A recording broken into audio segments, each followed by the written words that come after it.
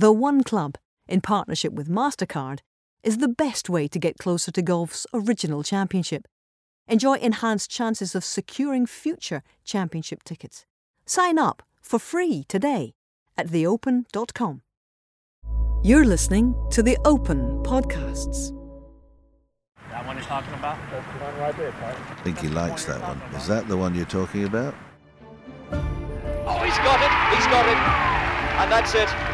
And that settles it. He got out. Not only that, he got near. There it is. Oh, a beautiful stroke, racked up by the flag. And he's just done it. You think he enjoyed that one?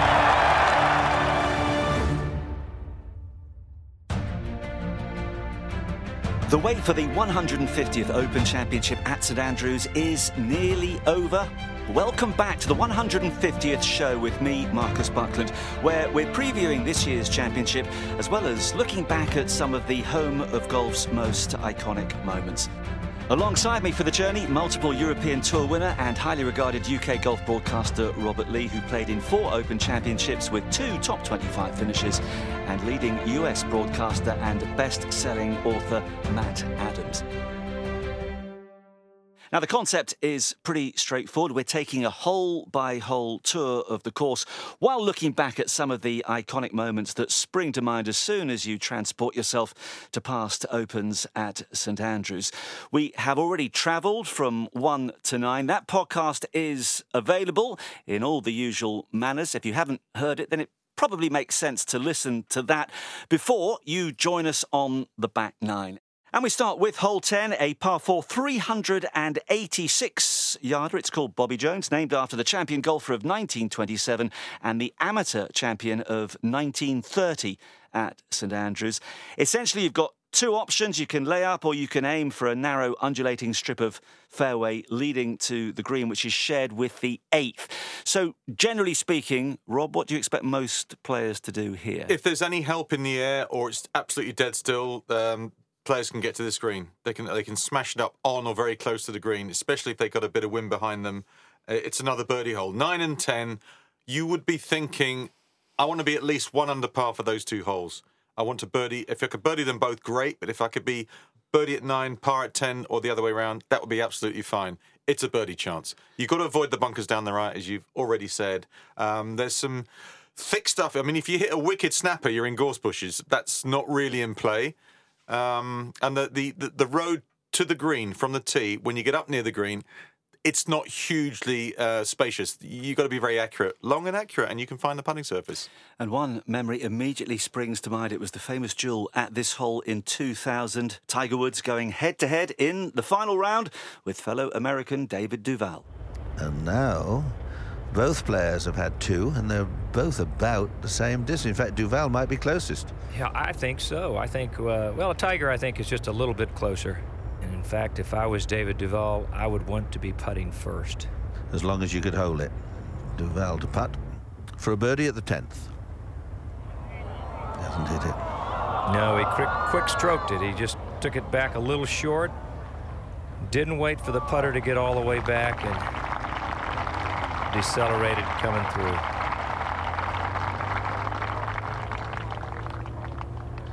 Now, this length of putt that Tiger has is the one that he's been holding consistently for several weeks now. Well, he knows how big a moment this is. Oh, yes. Never a doubt, was it? Well, it's, cometh the moment, cometh the man, or whatever somebody once said. But it is amazing how when others sort of just slip and stumble, Tiger at the moment is in this wonderful mode where he gets the job done. And that was a massive stroke there. Matty, just how significant a passage of play was that in the overall context of the 2000 Open? Well, coming into that final round, there was a sense that fate held it, that Duval would have no chance, that Tiger, because of the year that he was having, because who he was at that time, maybe the greatest player ever in a single season, certainly across a couple when he ended up holding all 4 major trophies at the same time. There just was this idea that, David, there really isn't anything that you can do. But what did Duval do? He went out and birdied 4 of his first 7 holes to get within 3 strokes. So with that miss there at 10, it had a significance that felt much deeper and much heavier than what took place simply at that one green. And we talked about match play, as you sometimes get in Opens with the very best. Norman and Faldo, 1990, the first hole. You could say Spieth and Day for a period in 2015.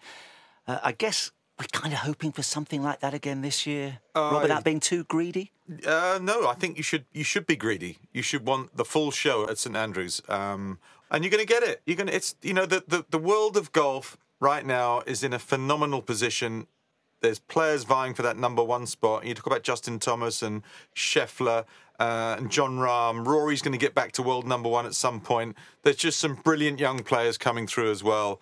It couldn't be healthier, the state of the game of golf. Add into that when we get to St Andrews this year, with a bit of luck, we're going to have Tiger Woods playing as well at his favourite course, which he said at Augusta National, that St Andrews, the old course, was his favourite golf course in the whole world. We're going to get the best players in the world and Tiger Woods at the Open this year, number 150. There's going to be drama. It's guaranteed. It's baked in. That's what we like to hear.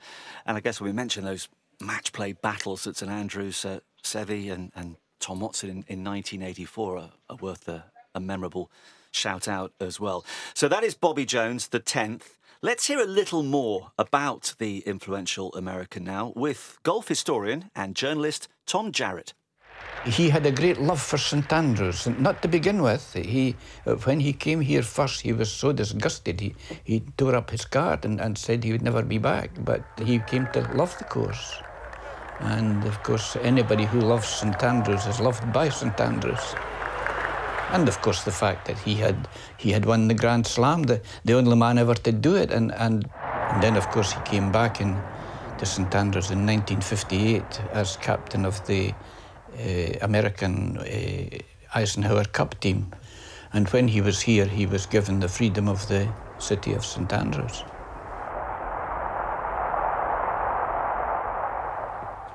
Golf historian and journalist Tom Jarrett, they're talking about Bobby Jones, who memorably tore up his card after taking 4 to escape from Hill Bunker on the 11th in the 3rd round in 1921. Clearly, it can happen to the very best. Can I just say, what a beautiful Scottish accent that was. That was right out of the top drawer. Oh, how I love that. I absolutely love that. And the way he spoke and pronounced his words sounded historical. It was almost like from a bygone age. It was gorgeous. What was your question? That disaster can befall the very best. Oh, God, anyway. Andrews. And you can just hit one stray shot into the wrong bunker. It's not all about me, but I hit a shot coming down the stretch when I played there a couple of weeks ago where was I? I was on 15. I was in a bunker, a fairway bunker, and there was actually no way that I could I couldn't get it out. I had to sit with my bum on the top of the revetted face, dangle my legs because of the way the ball was positioned up against the face, and play it with my legs suspended to get it out of the bunker. So you can get yourself in a spot where ordinary rules do not apply. It's very special. And what I love, having read a bit of the history of St Andrews in particular, Matty, and I know you're very big on your historical knowledge, you hear these great names associated with the course. Bobby Jones is just one of them. I mean, it's such a who's who when you just delve into, 150 years ago right up to the modern day. There's no doubt about that. And what's interesting about Bobby Jones's role with that was, as we just heard described, he was 19 years old when he made his debut in the Open in 1921. He was struggling throughout. He was outside of the top 10 when he hit into that bunker at 11. And as you noted correctly, it took him 4 tries to try to get out. And he ripped up his scorecard. He was DQ'd after that. And it's such a contrast because he finished that round and he said, paraphrasing, that he thought that the old course might be one of the worst courses that he ever saw. What you might find interesting, Marcus, is that that is not an unusual emotion for people that see the Old Course for the first time. I know that it's a spiritual experience. I know that it is a Mecca, but for many people, when they first see it, they cannot decipher it. They cannot translate it. They cannot understand the riddle that is the Old Course. And that's exactly what happened with Bobby Jones. But the more one sees the Old Course of St. Andrews, the more it reveals just how ingenious it is. And yes, while it can be confounding, and it certainly was for Bobby Jones in that instant, obviously he ended up loving St. Andrews and they loving him. Well, let's have a look in a little more detail at hole 11, 174-yard par 3. The locals call it the shortest par 5 in golf. So, Rob, give us a full flavour of the potential horror and difficulties of this one. Do you know, when you stand on that tee, it's an elevated tee. You walk left off the 10th green to go up to that 11th tee, and you can see it's the most horrible bunker in the front of that green. It dominates everything, the one bunker, because the thing about St Andrews and a lot of links courses, all right, you think the bunker's that size. Actually, it's not that size. It's so much bigger, because anything 4 or 5 yards right or left of it gets gathered into the bunker and you end up in it anyway. You don't want to be in that bunker with a front pin. You've got absolutely no shot. With a headwind, the green is steeped up behind that bunker. It slopes from back to front, very much towards the front of the green. If you're underbid into the breeze and you're left of the bunker on a good line and you're not quite far enough, it can roll back 10, 15 yards short of the green. Now you've got a shot off of hard pan. You've got to come over the bunker to a pin. Easy to get that wrong. You can skin it long or fat it in the bunker. It's very difficult to get that. 4's a good score. It is the shortest par 4 in the world. I'll go along with that. Mm-hmm. You can make 3 at 11, regardless of the wind condition. You've had a raver. I did somewhat frivolously mention during our first podcast, our journey from 1 to 9, that the way to avoid all the trouble on these difficult par 3s is to simply have a hole in one, which Tim Simpson did manage in the 4th round back in 1990. Well, it's Tim Simpson. Everyone's shaking his hand, so I can only assume he's had a hole in one, or he's done something quite remarkable. He's playing with Vicente Fernandez. He looks all very cool and calm about it, Mr. Simpson. 8 under par he was until he struck this blow. This looks like the 11th. There you are.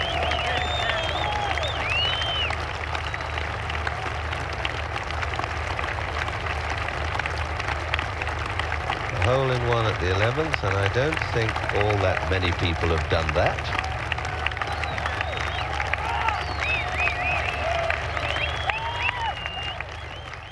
So that's the tactic, Matty. Just ram it in the hole, as I said before, and move on. Never mind taking a 4. Never mind Strath bunker. Whatever you do, stay out of Strath bunker. What's beautiful about that hole, as Robert so eloquently described, is the way that it plays with one's mind. It instills insecurity, and rightfully so, because the margins of error there are so small. There are so many occasions at the Old Course where one has to choose if you're going to truly take a safe line and remove all primary risk of, say, a double bogey or otherwise, then you're going to end up with a putt that can seem like miles from the hole. And the 11th very much instills that. It's one of the, from that elevated tee that Robert described, it is one of the great views in the game of golf because of the way that hole is so ingeniously designed from a green complex. OK, well, you have staggered away from the 11th. Hopefully you've managed to get your par. Your 4 might not be a disastrous score, as Rob mentioned. And you move on to hole 12, a 351-yard par 4, which Tom Watson, of all people, Rob, says he still doesn't know how to play. Yeah, do you know, it's a par 4 you can drive. A lot of players can reach this green, but there's 2 bunkers down there towards the green. One particularly, that's about 15, maybe the back end of it is 15 short of the front edge. You've got to avoid that because, again, you can end up against the reverted face. And if you're going to knock it on the green, normally you're running the gauntlet just to the right of that, just to the left of it. And then the green raises up onto, it's got a tabletop, which isn't very deep. And they have the pin up there quite often. And you can end up going from short up over onto the top, downwind, over the back. And then it's really difficult to get it back up the slope, back to where the pin is. So for such a short hole, yes, you can birdie it. But the defence is the green. it's always the green here at St Andrews. It's either the green because it's so massive that you're not necessarily going to be used to having a 30-yard putt, or it's so intricate and multi-layered like the 12th is, it's very difficult to get the ball where the pin is. So it asks you questions from that tee box. And as Tom Watson hinted at, do you go for the green and take on possibly 2 or 6, or do you go just flop it down there and try and wedge it close? And when the pin's on that shelf that I've been talking about, you can't guarantee to get a sand wedge on it. Yeah, Matty, thinking back to 2010, I remember Oosthuizen birding the hole, Casey taking a 7. That was a key moment. I have a feeling that we might be looking at hole 12 come the weekend, come the Sunday in particular, and sensing that some really significant developments might occur based on the history of that hole. Would you agree with that? I would agree with that, because it's, as Robert just described, a hole that carries with it such great opportunity. But there is obviously, as referencing what Paul Casey did there in 2010, great risk. As in Paul Casey's case, he put himself in a position he could not extract himself from. It was right in the middle of a gorse bush.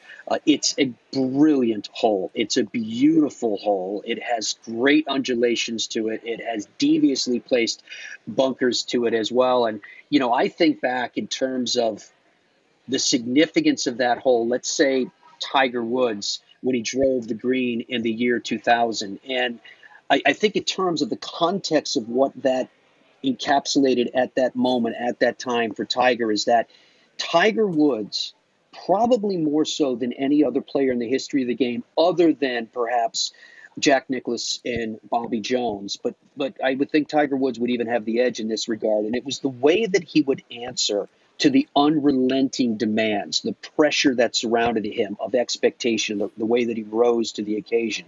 So he had ended the prior season with 4 consecutive victories. He added 2 more consecutive victories at the start of the season that was the year 2000. And then he won at Bay Hill. That's Arnold Palmer's tournament. Think about this for a second. Then he won at the Memorial. That's Jack Nicklaus's tournament. It seems like great players are always somehow a bridge to great players that came before them. Then he wins the U.S. Open at Pebble Beach by a record 15 strokes.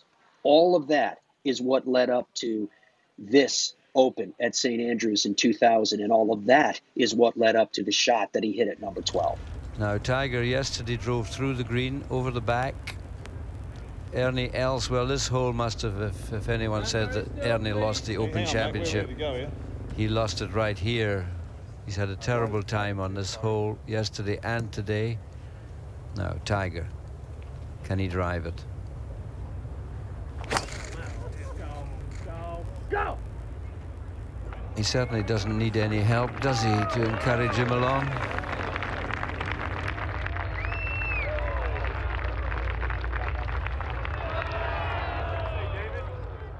Well, we've got some more Tiger moments coming up, but that was a pretty special one, Rob, wasn't it? Yes, it was. I mean, to drive that green when you need to do something special, if you're taking the driver out, you're obviously hoping that you're going to avoid all the trouble, the gorse, the bunkers, and somehow you're going to be putting with your second shot, which he was after a breathtaking tee shot. But what I will tell you is, a couple of weeks ago when I played twice on the old course, separated by 3 or 4 days, and the pins were in new positions for both those rounds.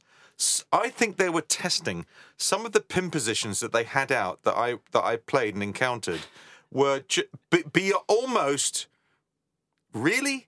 You're putting a pin there? I think they were trying them out. I mean, you can find little corners of these greens at St Andrews where it's or bust, if you know what the first word was. Mm-hmm. Yes. I'm glad you avoided it. And they can be extremely demanding. Add in a 25-mile-an-hour breeze, and those pin positions, if they play some of the ones that I played, it's going to be very interesting. So you can find one certainly on that 12th green. You know, over the course of these 2 podcasts, you must have mentioned 5 times that you played the old course twice recently. You haven't actually told us what you scored yet. No, well, I didn't keep score. We were playing the beauty of match play. Come on, Marcus, the beauty of match play. Oh, I see. What, roughly. No, I played the back when we had. I'll get to the 8. I'll tell the story of 18 when we get there. Oh, yes, which will trump all the other great stories. It will never trump any of the stories, but it will be the truth. OK, well, our journey continues now to the 13th, par 4, 465 yards. I've written one word, difficult. Well, for me, impossible. Fairway ends at approximately 300 yards. You've got the coffin bunkers. Why have I got difficult as the first word here? Do you know, because you can't see a lot from the tee box, and the coffins have... coffin well named, you're absolutely dead if you're in them. It's a come out sideways if you're lucky. Avoid those bunkers. You've got to play down a sort of thin... Again, you get double greens, you get double fairways in the middle of the golf course here at St Andrews, on the front nine and the back nine. This, again, is a double fairway. Avoid the coffins. It's quite a narrow strip of fairway down the right-hand side. And as you say, you do run out of fairway. And then you might have a semi-blind shot to a green that's slightly up. And you can't run it onto this green. You've really got to fly it onto the 13th green. And where they put the pin, again, there's a great defence if they put it short right. There's a bunker if you just push it. The green slopes away from you. And again, down breeze, you can be, if you've got wind-assisted back nine, you can have a 30 or 40-yard putt back up towards that front pin on that 13th green. It's coupled with the 5th, which, as you know, is the par 5 with the 100 yards of putting surface. Well, if you're a long way past the pin, it's on the front at 13, you're coming back the other way. And how hard do you hit a 30-yard putt? How hard do you hit a 30-yard putt into the wind? It's difficult. I'm using my driver. Yeah, you know, it's if you can make a par on 13, coming, you know, in the inward half, you're never going to be disappointed with par at 11 and par at 13. That would be a mainstay of you avoiding disaster on the back nine. There's one more of those holes to come. Well, one player who made the most of this particular hole was John Daly, who did this in the final round back in 1995. Well, here's Daly playing second shot to 13. He was a bit unlucky to run out of fairway, but he's got a fairly straightforward shot. You're trying to play it from the right-hand side of the green and let it come back into the flag, which is exactly what he's done. It's a very good shot. He didn't have much green to work with, and with the wind as it is today, that's an excellent shot.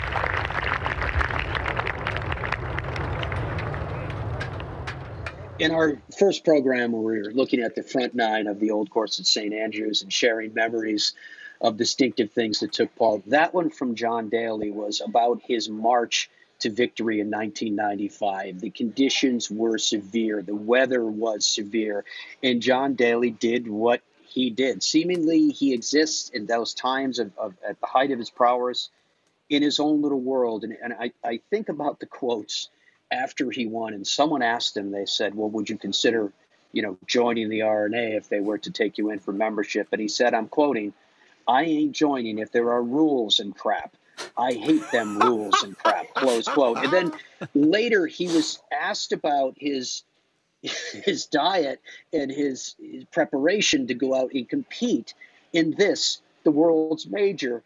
And he said, quote, he had 5 or 6 chocolate croissant things, close quote from JD. So, Robert, there really hasn't been a golfer quite like John Daly, and here he was winning, again, a multiple-time major champion, and doing it in severe conditions and doing it in a way that only he could. Yeah, and John has lived a life in only the way John can. And his son, by the way, JD Jr., he looks to be...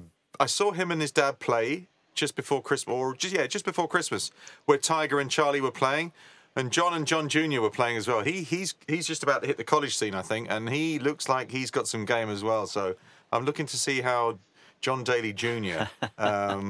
picks up the mantle, because there was something very fun about watching John Daly. Again, a bit like Rory, unpredictable, but riddled with brilliance. Yeah, well, the brilliance was very apparent with his approach and putt in round 4 in 1995.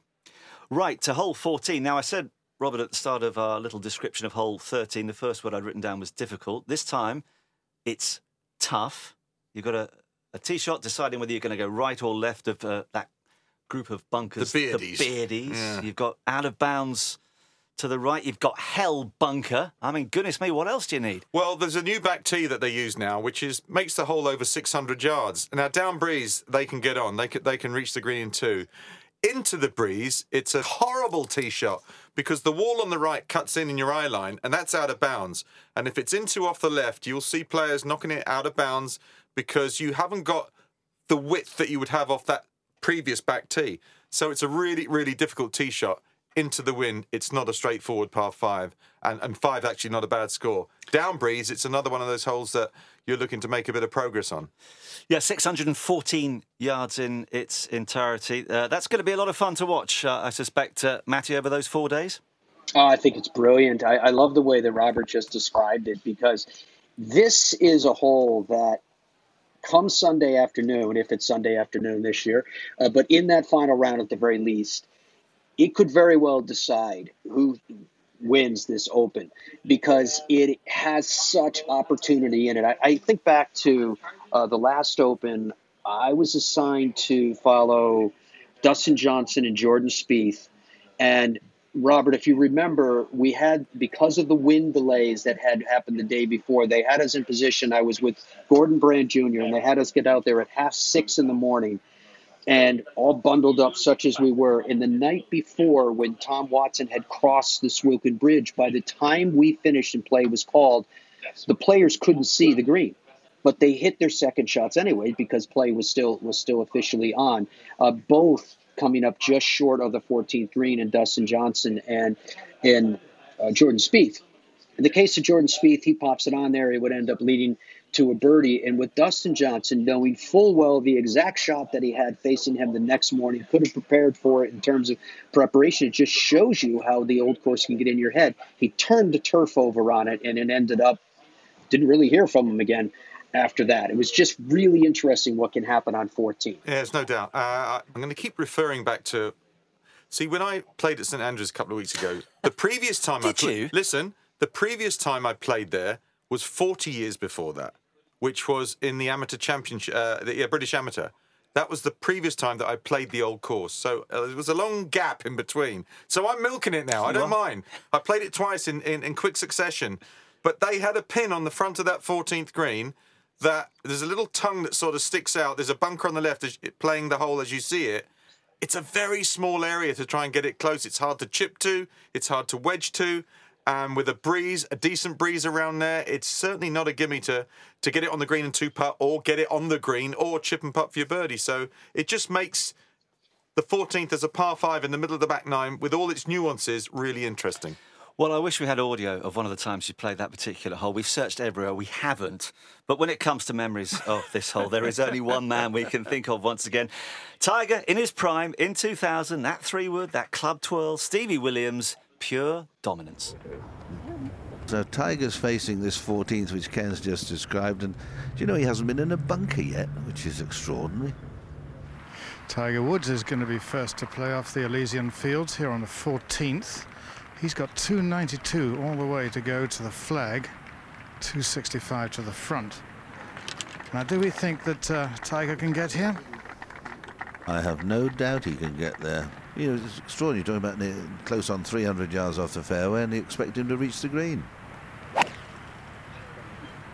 That one you're talking about? That's the one right there, Tiger. I think he likes that one. Is that the one you're talking about? That's the one I'm talking about, Tiger. Nearly pitched it on the green.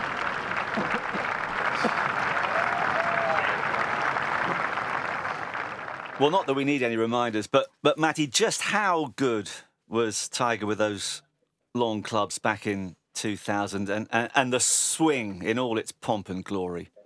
Oh, in all its glory, indeed, especially on that shot. He made absolutely perfect contact. I love the fact that he said to Steve Williams, his caddy, quoting, "That the one you're talking about?" Close quote. That was quintessential Tiger Woods. You know, Tiger's long irons were, because nowadays people don't even carry 3 irons, but Tiger used to have a 2-iron in those days.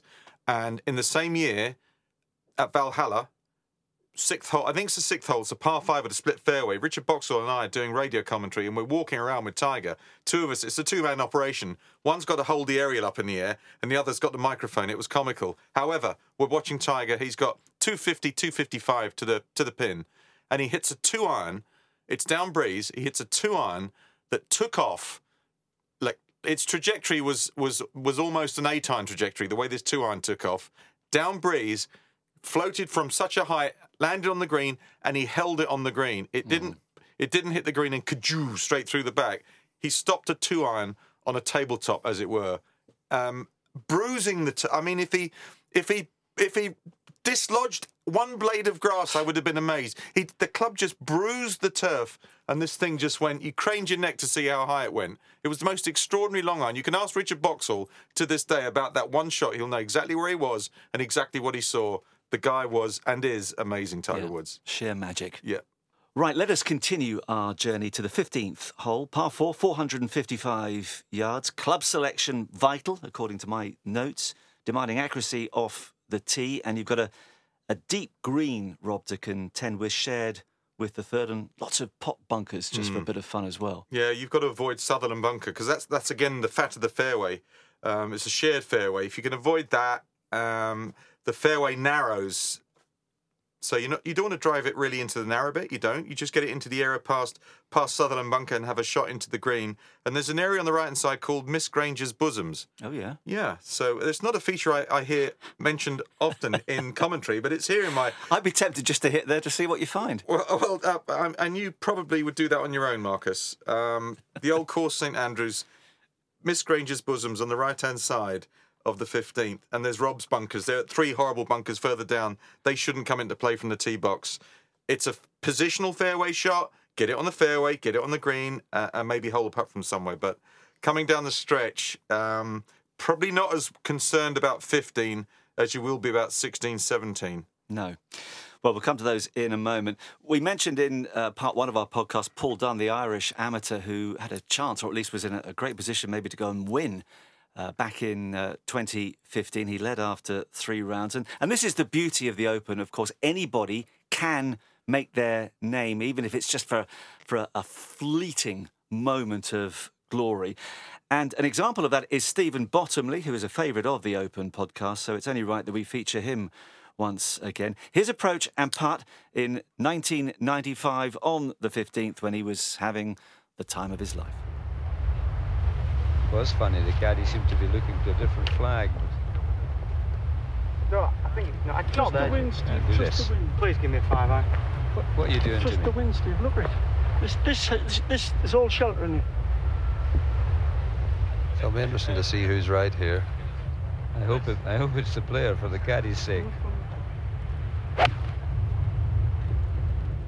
Well, it's pretty good. He just keeps hitting greens and fairways. See Bottomley at the 15th, 4 under. Come along, come around, come around. He hasn't done it again, has he? He's done it again, you know. My God, they'll be lighting bonfires in Baildon, Saltaire, Knabwood. That's real Bradford Cup. That's lovely. If you ever get a chance to travel around that neck of the woods, that is some place to be. And what a lovely smiley face. If he could do another couple more, he might go home with the old jug. Yorkshireman Bottomley, of course, was quite a Cinderella story, if you will. He earned his way in via a qualifier, and on that day, he was the only player who shot below 70 in the field in the round, and he spent an hour in the clubhouse as the leader. Ultimately, he would end up finishing 1 shot back. He only had played the old course twice before that Open. He did make a bogey at the road hole, which was his undoing on that day when the final accounting was done. But the story itself was absolutely amazing. His caddy Joe, he caddied for me a couple of times. He's a Geordie man, and he used to do at a sideline some magic tricks. He was very good. They were quite the combination coming down the back stretch. It was almost like Spieth and Michael Greller, the pair of them chatting over every shot coming down the stretch. And I think he birdied 18 and bogeyed 17. If he'd have parred 17, he'd have played off. That's how close he got. Yeah. Back to your proposition earlier on in the podcast. Was that the first podcast? I think it was. Yeah. Yes. So if anyone has listened to this second podcast first and haven't listened to the third podcast or the first one, Marcus said, about players getting their one chance. This was Stephen Bottomley's chance. And to be honest, he did nothing wrong. Anyone can bogey 17. Of course, they can listen to this podcast first. You can start with 10th. It's perfectly acceptable. But 2T start. 2T start. Just in terms of that conversation, and obviously with the benefit of microphones, you can pick up everything.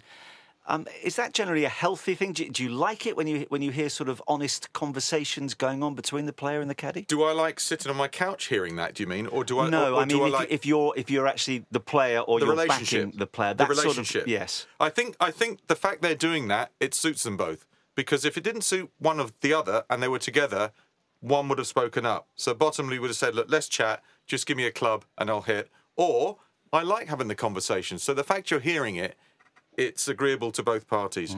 But a caddy worth his salt cannot keep his mouth shut.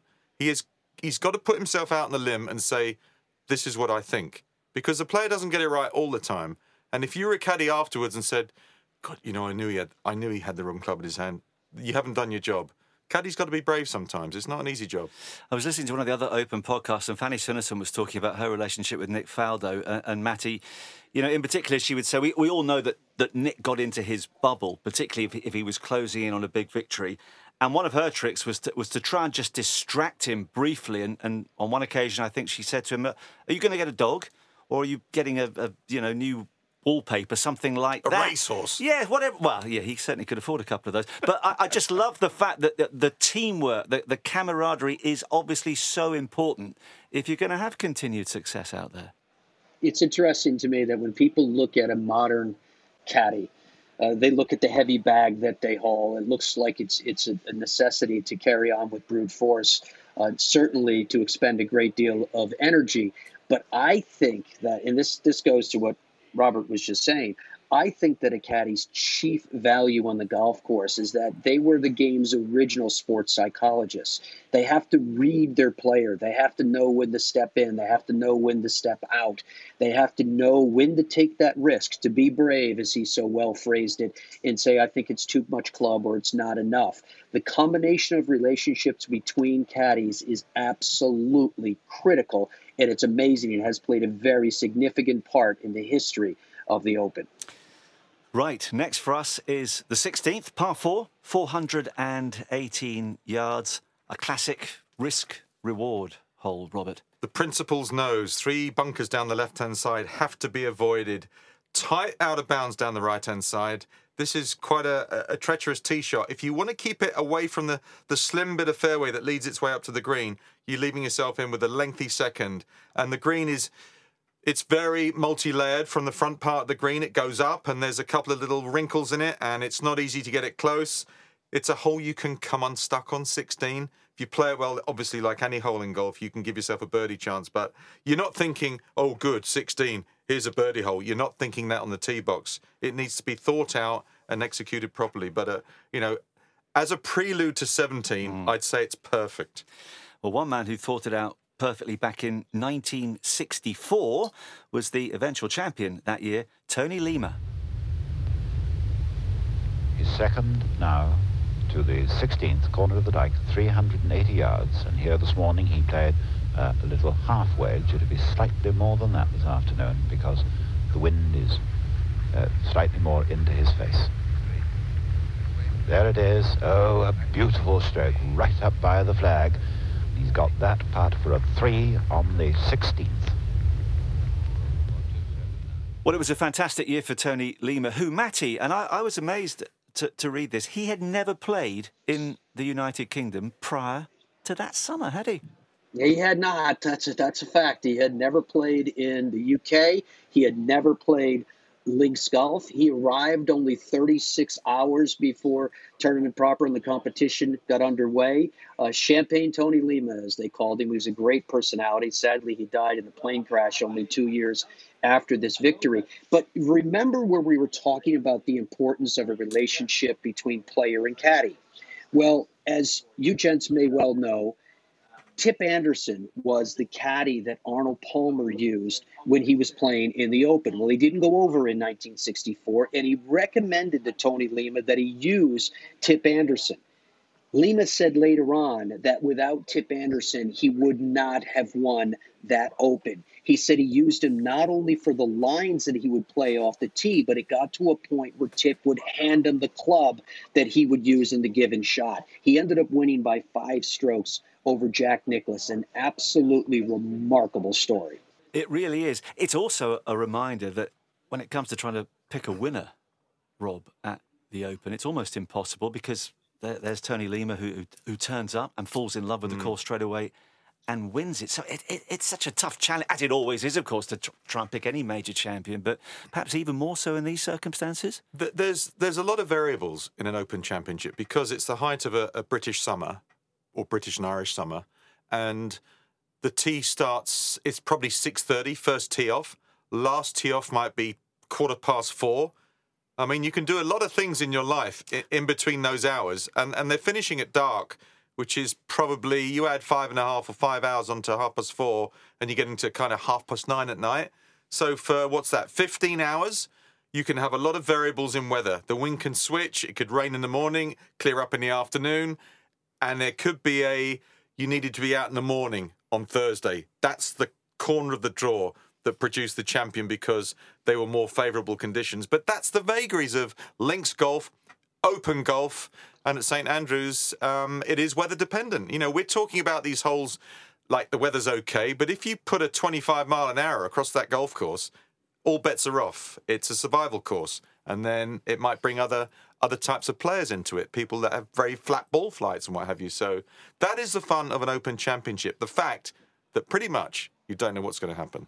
And Robert, when you think about this 16th hole too, my mind goes back to 2015, as you remember with Jordan Spieth in that final round. Here he is attempting to recreate winning 3 majors in a row, such a rare feat in the game of golf. He had about 40 feet for his birdie putt at 16, and Jordan Spieth split the hole in half. Jordan Spieth has prowled round this, and he is so eager to hit all these golf shots. The weight of history is not hanging heavy around him.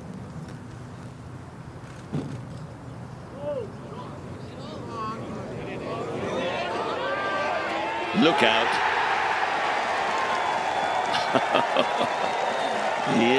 He's not even 22 yet, you know. What an amazing putt that was. That's what Jordan used to do. I mean, Jordan was the most phenomenal putter. Remember how he closed out the Open when he won at Birkdale? When he made that most improbable bogey, I think it was 13?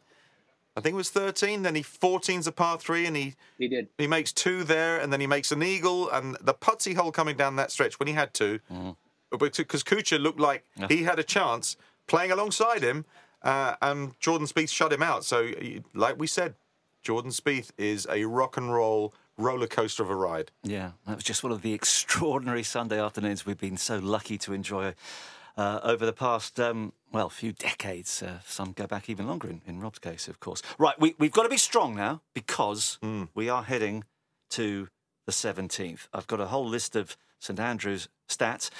The 17th, statistically the hardest hole at the Open, close to averaging a full shot over par since 1980.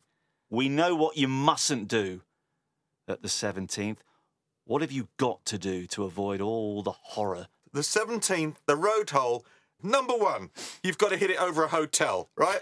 Who puts a hotel in front of your tee shop? There's a, hello, where do I go? There's a hotel. I can see room 355. No, you've got to go, you skirt the line of the hotel, new back tee. It's nearly 500 yards, thereabouts. It's a long, long par 4. Very difficult tee shot, wind dependent.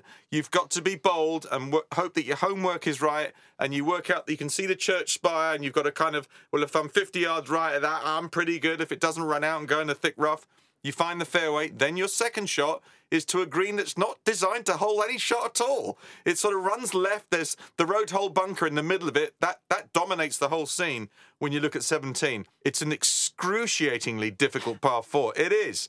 But I don't care who you are. Argue with me and tell me it's a great hole. It's not a great hole, but it is a brutal hole coming down the stretch, trying to win at St Andrews, create history for yourself.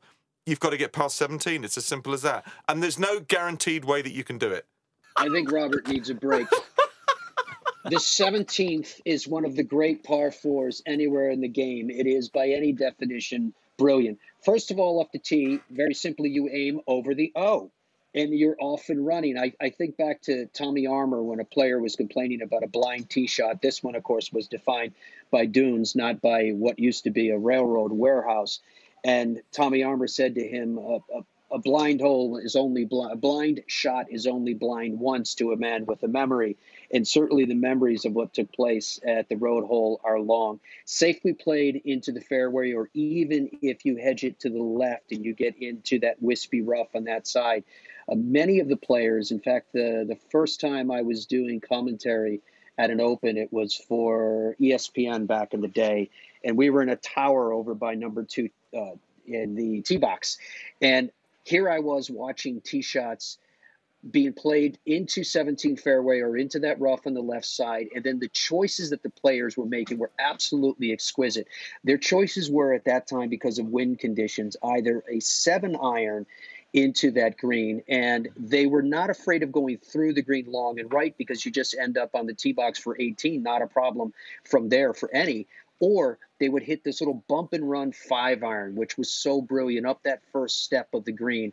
I love the road hole, and I think it's one of the great par fours in all of the world for a whole variety of different reasons, many of which mirror, yes, what Rob said, but in every sense, it's a hole where you have to employ proper strategy in order to prevail. Well, Matty, have a listen to this. We've got 3 classic examples of what memorably has happened at the 17th over the years. First of all, Tom Watson against the wall in 1984. But Watson's not cheering, and he will need a total miracle to get down in 2 from here. But it is across the road, across the path and up the bank, and then it should only be trickling by the time it gets to the top of that bank and roll down to the hole. Whoa, whoa, whoa.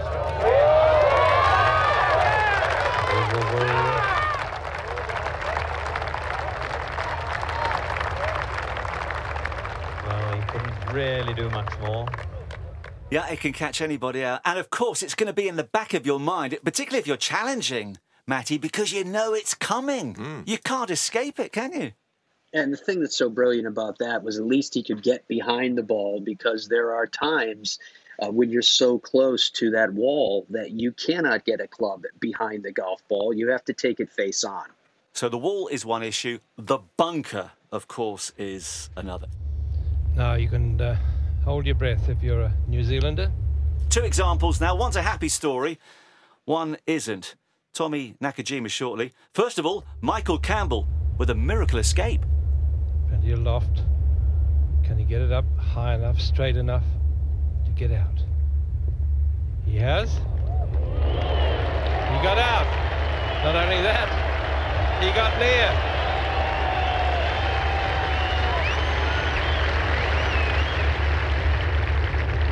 Well, what would old Tom Morris have said of that?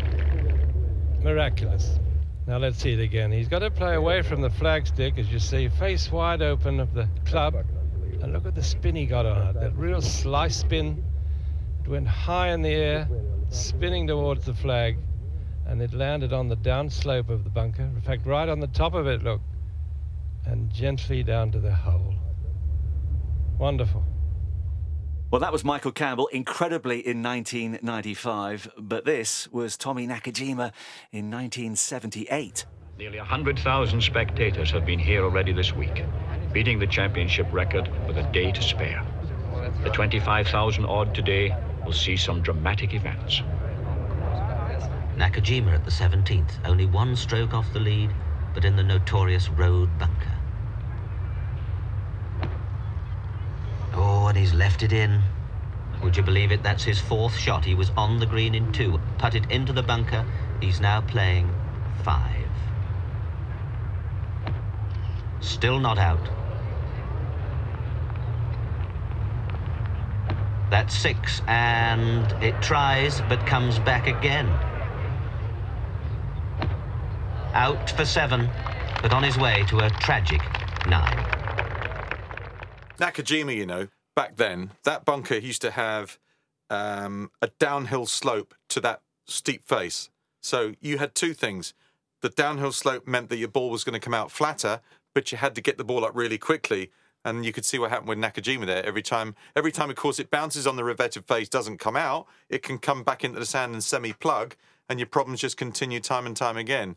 Never, ever forget that with him. But they have softened it slightly. which is probably a fairer thing to do. And again, like the bunkers we talked about in other parts of the golf course, the bunker might be a certain size. It's twice the size because of the way the ground around the bunker gathers everything. You've seen it so many times, a ball rolling with it, and then it does a right-hander and goes straight into the bunker, and then you're thinking, oh, happy days. Yes, a quintuple bogey, the sands of Nakajima. And actually, I mean, for poor old Nakajima as well, it was the second time in the same year, Matty, that he suffered a moment of absolute horror. I think it was it a 13 that he took at the par 5 13th at the Masters a few months earlier? Yeah, I mean, obviously, major championships have the ability to sneak up and bite you, and that's what happened there. I love the way that Robert described that road hole bunker and the way that it had been designed and shaped back in those days, that if you got in the wrong position, it was incredibly difficult to extract oneself from it. And then Robert also talked about the shaping, and that shaping that's done around a bunker can be very much like a huge bowl or a vase, and that anything that gets within a certain quadrant of it is going to circle its way down and into that very unforgiving bunker. I remember when Martin Hawtrey was asked to kind of touch up a number of different things in the old course a few years ago, and there was a mini outcry from people saying, how could you touch something that should be sacrosanct, that this golf course gets played exactly the way that it is. And if you look at that, then people are forgetting that a golf course is constantly living and breathing and changing. And that road hole bunker, all you have to do is go and watch some of the old footage of Doug Sanders back in 1970 and see that the road hole bunker then was just above his knee. It wasn't even to his waist. So it's been changing for its entire existence. Well, it's going to be the focus of much attention again. Fun and games. Plenty of tears as well. That's the 17th. One to go. Tom Morris, the par 4, 356-yard finale, and the site of so many dramatic moments over the years.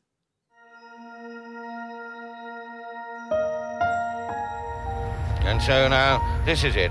And this is what people dream about, that you've got this one with a left-hand borrow, downhill, on the last green at St Andrews to win the Open. Missed it. Yes, certainty. Yes, that's the side you're bound to miss. So there, the Open Championship of 1970 ends in a tie between the two Americans, Doug Sanders and Jack Nicklaus. Nicklaus has this to win the Open. Oh, he's got it. He's got it. And that's it. And that settles it. And Nicklaus wins the Open. And you won't ever get a more dramatic finish than that. Please go in. We don't want any anticlimax. Oh, well done.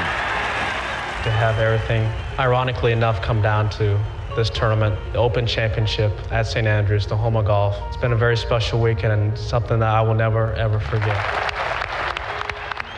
Zach Johnson, he's got about a 20-foot birdie putt. He had a look at the big leaderboards at the back of the green. He sees Leishman on 16 under, and I think he knows that this is a must. This will break left to right. Ball's on its way. I think he likes it. And he's got it! Zach Johnson, a fantastic birdie 3, and he pumps the air. His caddy's doing a dance round the hole. He runs it through, and it's a beauty, and he's made it! He's made it!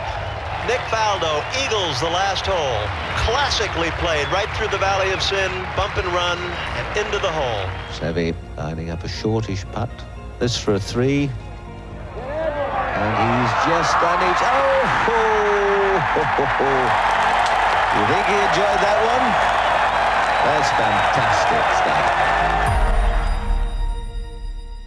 Well, you heard Jack Nicklaus's playoff victory over Doug Sanders, Tiger completing the Grand Slam in 2000, Zach Johnson's long birdie putt in 2015, Sir Nick Faldo's chip in 1990, and that Seve birdie in 84. So many stories. What's your pick of those, Rob? I remember when Jack Nicklaus played his last Open, he held a putt across that green at St Andrews. But for me, the Seve one was the iconic pictures of Seve with his reaction to the putt just dropping in last breath on the right-hand side in 1984, I think, and all the images I've seen since of that is the one that really sticks in my mind. Seve 1984 goes together with St Andrews, and I'm telling you that in a few weeks' time when we get there, one man will be going to St Andrews who's vision of legacy and history in the game of golf is not forgotten, hasn't slipped him by.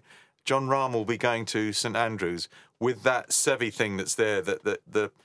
It's not a heavyweight, but it's a spirit of Seve that's at St Andrews. That is not lost on Jon Rahm when he gets there.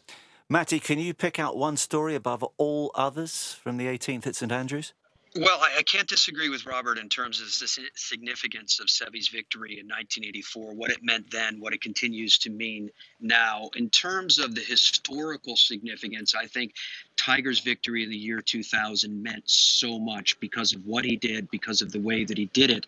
But there's another, it didn't end up in a victory for this man in Doug Sanders that I think is equally as important in terms of the triumph and tragedy stories that are the game of golf and certainly that are majors at the Old Course. And that 1970 loss by Doug Sanders. Now, in fairness, it was a victory by Jack Nicklaus. In fact, he drove through the 18th green in the playoff the next day. But for Doug Sanders missing that little putt, as he was stepping up to that putt, Ben Hogan, who was watching it at home in Texas, was saying, "Step away, Doug. Step away, Doug. Step away." If you take the time to watch the video of that missed putt, say on YouTube or wherever you get your historic video, you can see Lee Trevino in the background, and he spins around as the putt is missed because you could tell he was thinking the same thing. I spoke to Doug Sanders about that putt one time because of the significance of it. He finished second in major championships 5 times and never broke through. He never won one. And I said to Mr. Sanders, and at this time he was a very early man, a very interesting character. He was compelled to tell you of his former glory because he just, I think, didn't feel like he was treated like the great champion that he was, save for these misses at the majors. And I said to Mr. Sanders, does that missed putt, does that loss in that Open haunt you? Do you think about it all the time? And he said to me after a pause, "No, I don't think about it all the time. No more than once a day." Yeah, I mean, agonising, because we've all seen it. We all can guess at how he was feeling, you know, and you've got to live with that. It was windy. It was windy. It's about 2.5 feet downhill, left to right, and he stopped. He was about to hit it, and he stopped to, I don't know if he picked up something that was imaginary or what it was on the line, something, but he broke his routine to what Matt was saying. That's why Hogan was saying, you know, step away and start the whole thing again instead of just bending down there and then straight back into his stance. I mean, he might have knocked it in and no one would have said a word, but Hogan, if that's what he said, recognised that when your routine is broken, you back off and then you begin the whole thing again. You don't sort of pick up halfway. That's something that you learn as you're making your way in professional golf. But it was tragic's too strong a word. It's only a game after all, but it's certainly haunting for Doug Sanders. Yeah, just one of the extraordinary moments the Open has thrown up. Well, finally, in terms of playing the hole, because having come through the 17th, or hopefully you've come through it okay, I mean, it's opportunities beckon, don't they? For you? That out of bounds line is down the right hand side, and it's essentially the right edge of the green, all the way up there to the 18th green. Massive fairway. It's the same double fairway you encountered when you played the first in the opposite direction. So generally you aim left, and if you can aim left and cut it a bit, then you can, with a breeze helping, reach the green. These long players these days can knock it on there. It's still difficult. It's still, you think, all the room in the world, and if I miss, I'm chipping, and if I lay up, I've got a wedge in. This is a guaranteed birdie opportunity. It's not that straightforward.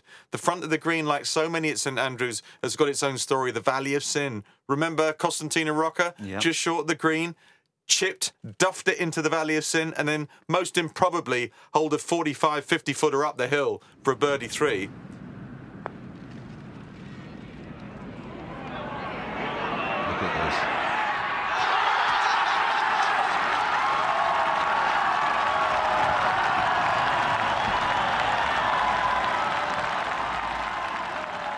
All sorts of stuff happens on what looks like to be the most benign hole, finishing hole in a major championship that you could ever imagine. You're looking at it there at 18, and yet it's not straightforward and simple. Because you say to yourself on that tee, if I make a mess of this, I am an idiot, and the whole world's watching. Yeah, that was amazing from Rocca. Took him into the playoff with John Daly, which, of course, the American won. It's been a fantastic journey walking these 18 holes with both of you. Matty, Rob, thank you so much for your expertise and your insight. and it's just further whetted the appetite for the 150th Open. Remember to subscribe to the Open podcast via your favourite podcast provider. That way, when our next Open preview podcast is released on Friday the 8th of July, you'll be notified straight away. And a reminder, you can also listen to the Open radio during the Championship from Thursday the 14th to Sunday the 17th of July, where we'll bring you full uninterrupted coverage until the close of play each day. You can find the radio live on theopen.com and the Open app. You can also listen to our review podcasts after each day's play on your preferred podcast provider. But for now, from me, Marcus Buckland, Robert Lee and Matt Adams, it's goodbye.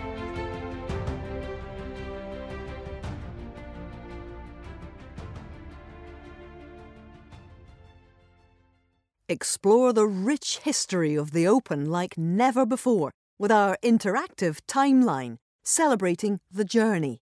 Visit thejourney.theopen.com and immerse yourself in golf's original championship. This has been an original audio production from The Open.